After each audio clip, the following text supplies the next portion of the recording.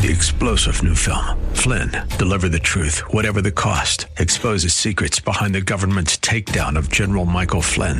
Flynn knew what the intel world had been up to. He ordered the first audit of the use of contractors. This set off alarm bells. He told the truth. He was the most dangerous person for Donald Trump to hire. They had to get rid of Flynn. Flynn, deliver the truth, whatever the cost. Available now. Watch it today. Go to salemnow.com. salemnow.com. Pastor Keith Crosby of Hillside Church.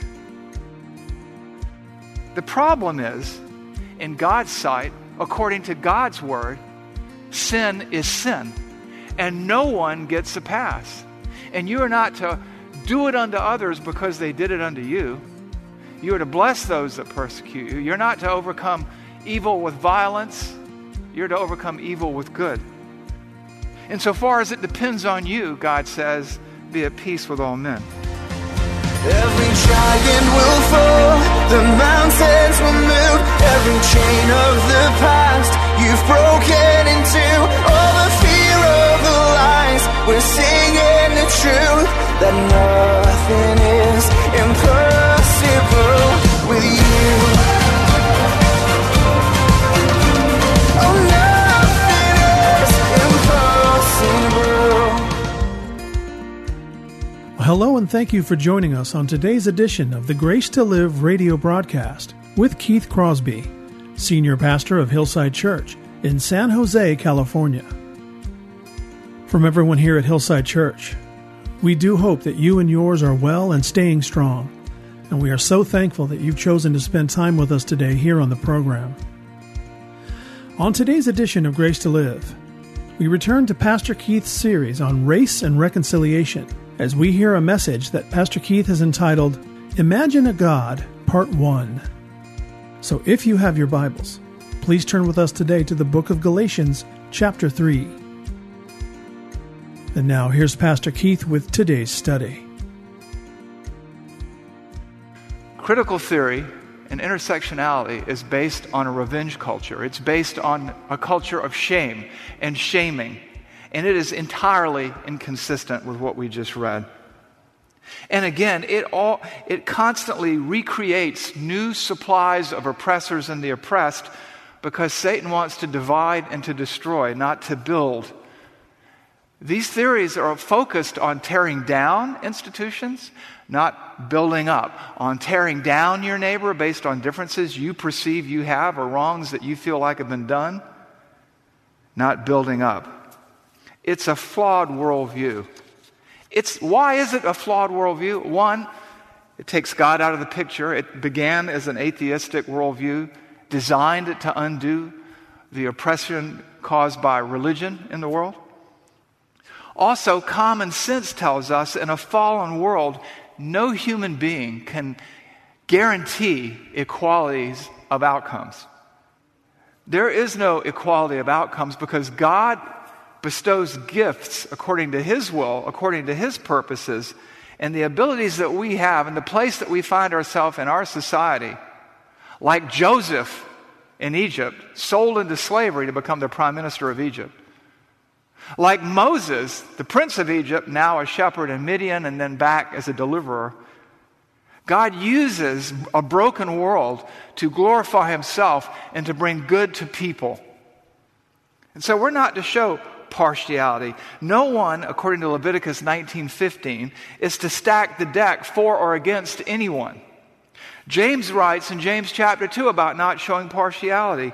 And we are not to hate or shout down or protest our neighbor or cancel them, but reason with them frankly, sanely, reasonably. You see that in verses 16 and 17 of Leviticus 19. And verse 18 rules out vengeance or getting even in any form. Foundationally, critical theory fails to consider or understand God's call to be holy, to be unlike the world, because He's holy. And instead we engage in an unending game of vengeance and revenge against a never-ending cycle and list of oppressors. And we just take turns exchanging roles over time. That's the foundation that it lays.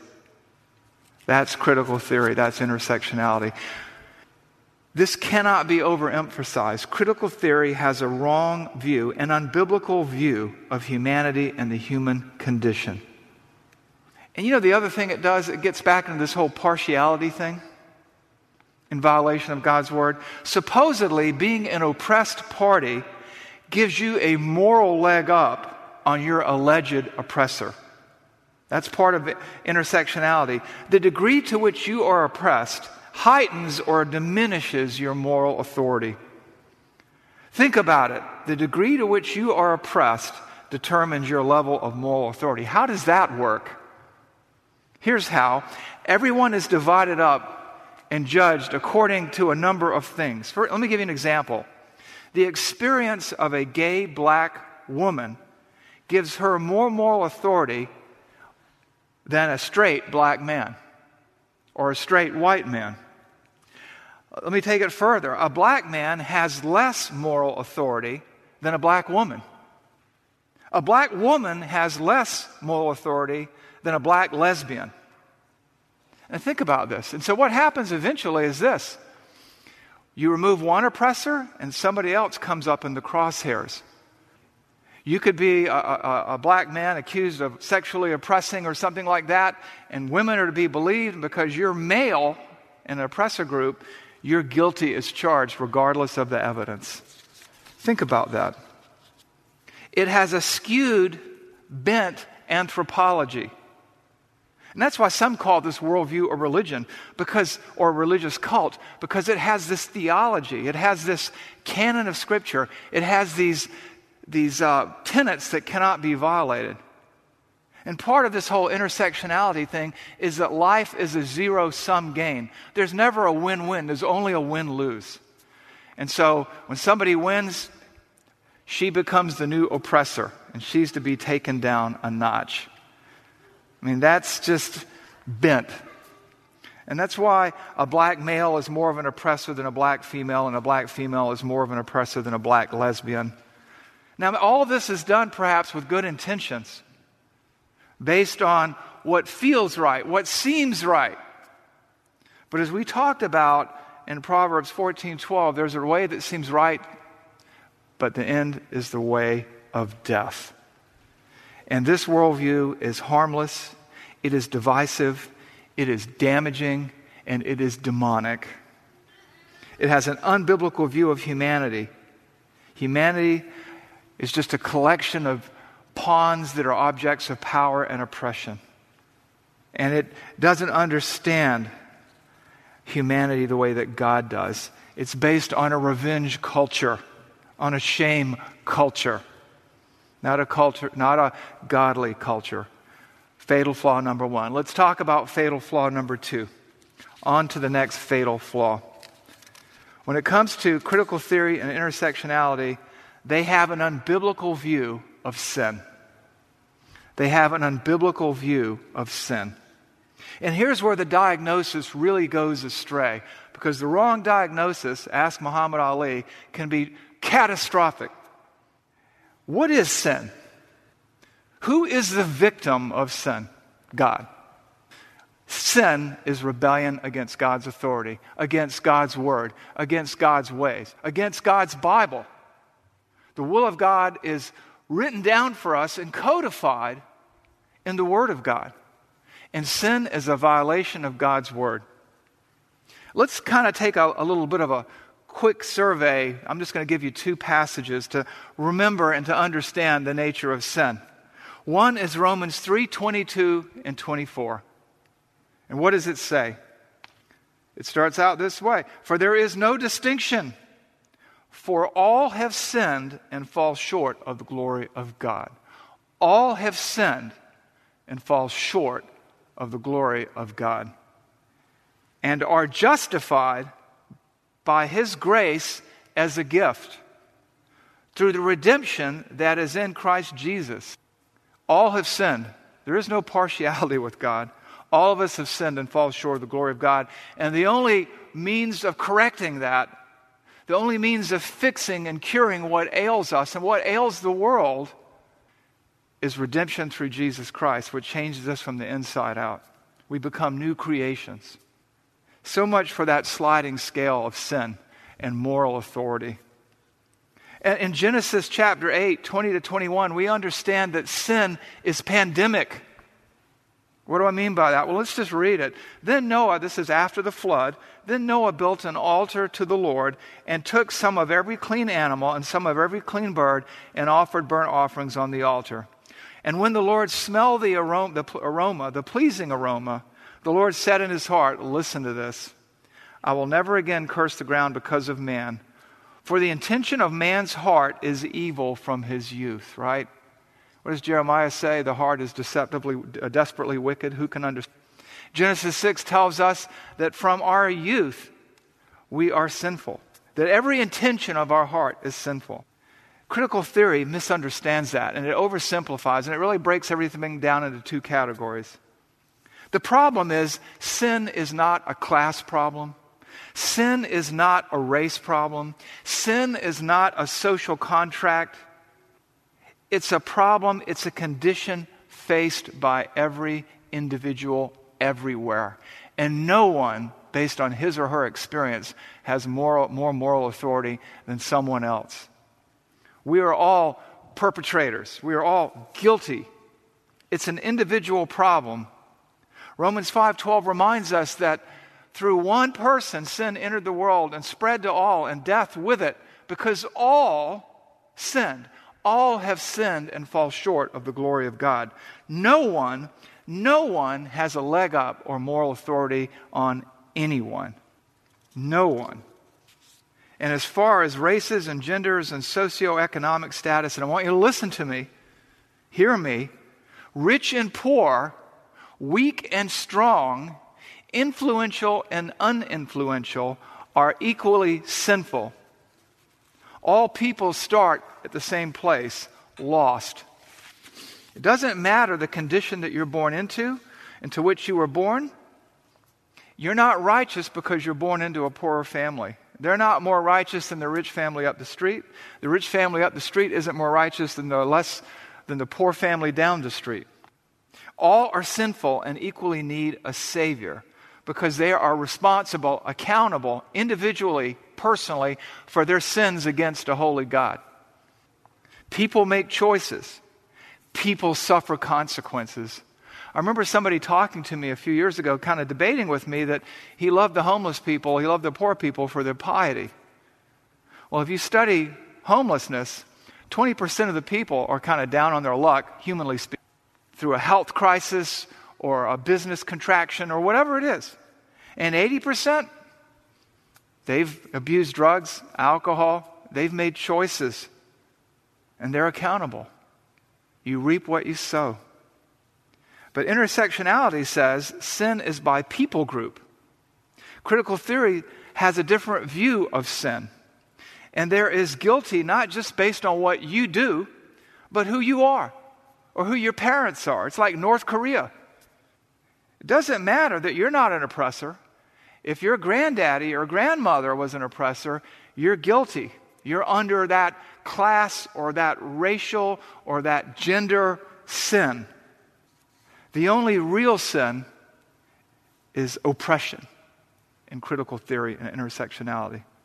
They have lesser sins, if they want to call them that. It's kind of like mortal and venal sins of a different age. With critical theory, the cardinal sin is the assertion of power, the possession of authority, the possession of an advantage. It takes God out of the equation, who may have raised someone up for such a time as this. And moreover, the more peculiar aspect of this is, if you're an oppressed person, your sins are excusable. You see, critical theory offers a different view of sin. And it should be intuitively obvious to the casual observer that this is completely inconsistent with Christianity. And here's where intersectionality comes in. If you're oppressed, then you have less moral responsibility than other people, depending on where you sit in points on the sliding scale or the totem pole of intersectionality. Depending on your level of oppression, with critical theory and intersectionality, you get a pass for rioting, looting, striking back at those in authority, The more oppression one faces, the less moral responsibility they have, the less sinful they can be. And this gets back to that bizarre ranking system. The problem is, in God's sight, according to God's word, sin is sin, and no one gets a pass. And you are not to do it unto others because they did it unto you. You are to bless those that persecute you. You're not to overcome evil with violence. You're to overcome evil with good. Insofar as it depends on you, God says, be at peace with all men. But when it comes to sin, and all have sinned, Ezekiel 18:20 tells us, the soul who sins shall die. Why? Because God doesn't show partiality to the weak or the strong, to the rich or the poor. No matter how many verses people like to quote out of context. He is no respecter of persons because He's holy. And He calls us to be holy. God shows no partiality. All have sinned, and sin kills. Sin is deadly. The wages of sin is death. But the free gift of God is eternal life in Jesus Christ our Lord. It's simple, really. You shall not steal means you shall not steal regardless. You shall not murder means you shall not murder regardless. You shall not covet. You shall not envy. You shall not resent regardless. You don't get to lie, cheat, steal, or kill because you're poor. In critical theory and intersectionality, sin's guilt is corporate, not individual. Let me just walk back through that again. As a white person or a member of some oppressor group, you are guilty, accountable to be penalized for the sins you personally did not commit. You're guilty for the sin of others, even those you may not be aware of, even the sins of people you've never met. Now, let's take a step back here. Imagine applying that to all women, because women, in large numbers in this country, get abortions. We have 3,000 abortions a day. 3,000 George Floyds a day. So therefore, applying intersectionality and critical theory, all women must pay. You see how this doesn't work? You just keep creating new oppressor groups to strike back at. And that's why it's satanic. What does the Bible say about that? Well, let's go back to Ezekiel 18. We quoted 18:20 a moment ago. Let's look at 14 to 25 in the interest of time. I want you to listen to this and look it up in your Bible. Write it down. Ezekiel 18:24 to 25. God speaking to Israel. Now suppose this man fathers a son who sees all the sins his father has done. He sees and does not do likewise. Verse 16. He does not oppress anyone, exacts no pledge, commits no robbery, but gives bread to the hungry and covers the naked with a garment. Verse 19. Yet you say, critical theory says, why should not the son suffer for the iniquity of the father? When the son has done what is just and right and has been careful to observe my statutes, he shall surely live. The soul who sins shall die. The son shall not suffer the iniquity of the father, nor the father the iniquity of the son. The righteousness of the righteous shall be upon himself, and the wickedness of the wicked will be upon himself. Verse 25. Yet you say, the way of the Lord is not just. Hear now, O Israel, is my way not just? Is it not your ways that are not just? Sounds like he's speaking to Robin DiAngelo. The idea of guilt because of who your father was, because of what your forefathers did, is anti-Christian. And it's more akin with North Korea. It stems from the wrong worldview, a wrong understanding of the problem of sin. And it leads to a wrong decision process and prescription. And God says that worldview is unjust. This is huge. A wrong diagnosis leads to a wrong prescription and a wrong treatment or solution. And it's always based upon subjectivity, not objective truth. It thrives on lived experience. And it may seem right to some, but as we know, there is a way that seems right to a man, but in the end, it's the way of death. These perceptions can be deceiving or misleading. Appearances can be deceiving. We talk about oppression. If you see a parent correcting a child, well, you could call that oppression. What critical theory calls oppression, others might call wisdom, counsel, or direction, or even discipleship. If the assertion of power and authority is oppressive, what happens to the church? Is the Bible an oppressive book? Look at Titus 2:15. Declare these things, exhort and rebuke with all authority. Let no one disregard you. With all authority. Look at 2 Timothy 2:4. It's a command of a pastor. I charge you in the presence of God and of Christ Jesus, who is to judge the living and the dead, and by his appearing and by his kingdom, preach the word, be ready in season and out of season. Well, that's no big deal, right? Until you get to this part. Reprove, rebuke, exhort. This does not fly, according to critical theory. Intersectionality and critical theory have a distorted view of reality, a distorted view of sin, and as we'll see in the next week, a distorted view of salvation and Bible. Again, sin isn't a race problem. Sin isn't a gender problem. It's a human problem. And all humans are equally dead in sin, and there is only one cure for that. And it's not institutions, and it's not laws, and it's not coercion, and it's not peer pressure, and it's not shouting people down. It's not vengeance. It's not revenge. It's not earthly. It's supernatural. It's eternal. It's not penalty-based. It's grace-based. So I want you to understand that these two fatal flaws are just that, fatal. They are earthly, natural, and demonic. So what do you do with this today? Let me just give you some suggestions for application. 4 suggestions for application. Number 1, stop and think. Jesus warns not to judge by appearances, but by righteous judgment in John chapter 7. Critical theory has a wrong view of humanity and a wrong view of sin because it judges by appearance. It's like the guy who goes to the doctor and says, "Doctor, it hurts when I do this," and the doctor says, "Don't do that." There's something more going on there. Don't misdiagnose the problem. Number 2, consider that wrong starting points always lead to a wrong destination. Wrong goals lead to harm. Critical theory and Christianity are competing worldviews with different starting points and destinations. Can you afford to ignore Christ and embrace what the world has to offer? Which brings us to number 3. Choose wisely, because you cannot serve 2 masters. You'll love one and hate the other. That's what Jesus said. And you've got to choose between Christ and critical theory. That's why you're going to see this is the great separator in the years to come.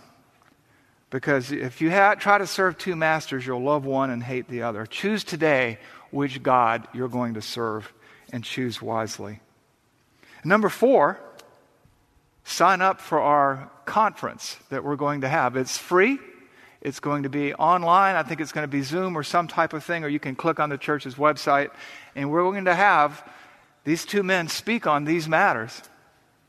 Dr. Neil Shevney, a PhD in theoretical chemistry from Berkeley, taught at Yale, University of Durham. Dr. Vodi Bakum, he is the dean at African Christ Seminary in Zambia, and he's also got his PhD from Southwestern Seminary. These men are going to talk about this, and you need to hear what they have to say. And before I wrap up, let me just remind you that this is Communion Sunday, and this would be a good time to think about who you follow, who you serve, and what you're going to believe. Let's pray.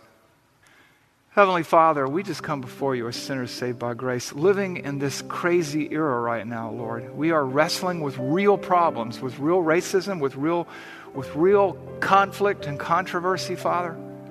But God, help us as Christians, as those who follow Christ, to avoid pursuing other gods. Help us to avoid a wrong diagnosis of the problem and therefore pursue a wrong prescription. Because there is a way that seems right to this world, but in the end, help us to choose life, Father.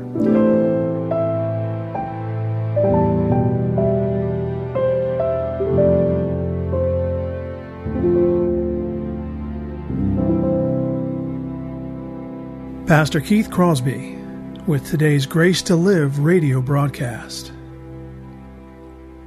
From everyone here at Hillside Church, We just want to say how grateful we are that you've chosen to spend this time with us today studying God's Word. And if you have questions about today's program, or if you'd like to hear more messages from Pastor Keith, then I would encourage you to log on to our website, hillsidechurch.org, where you can find more messages and content from Pastor Keith in the Sermons Archives tab, as well as links to Pastor Keith's blog and the new Out of My Mind podcast. You can also connect with us to see the many things happening here at Hillside Church, including our service times, ministry opportunities, and our calendar of upcoming events. Again, all this and more can be found by visiting the website hillsidechurch.org. Well, we hope that you'll join us again right here next time on Grace to Live. But until then, I'm your host, Kevin Reeves, and on behalf of Pastor Keith and everyone here at Hillside Church, it is our prayer that the Lord will richly bless you and keep you. And thanks for listening.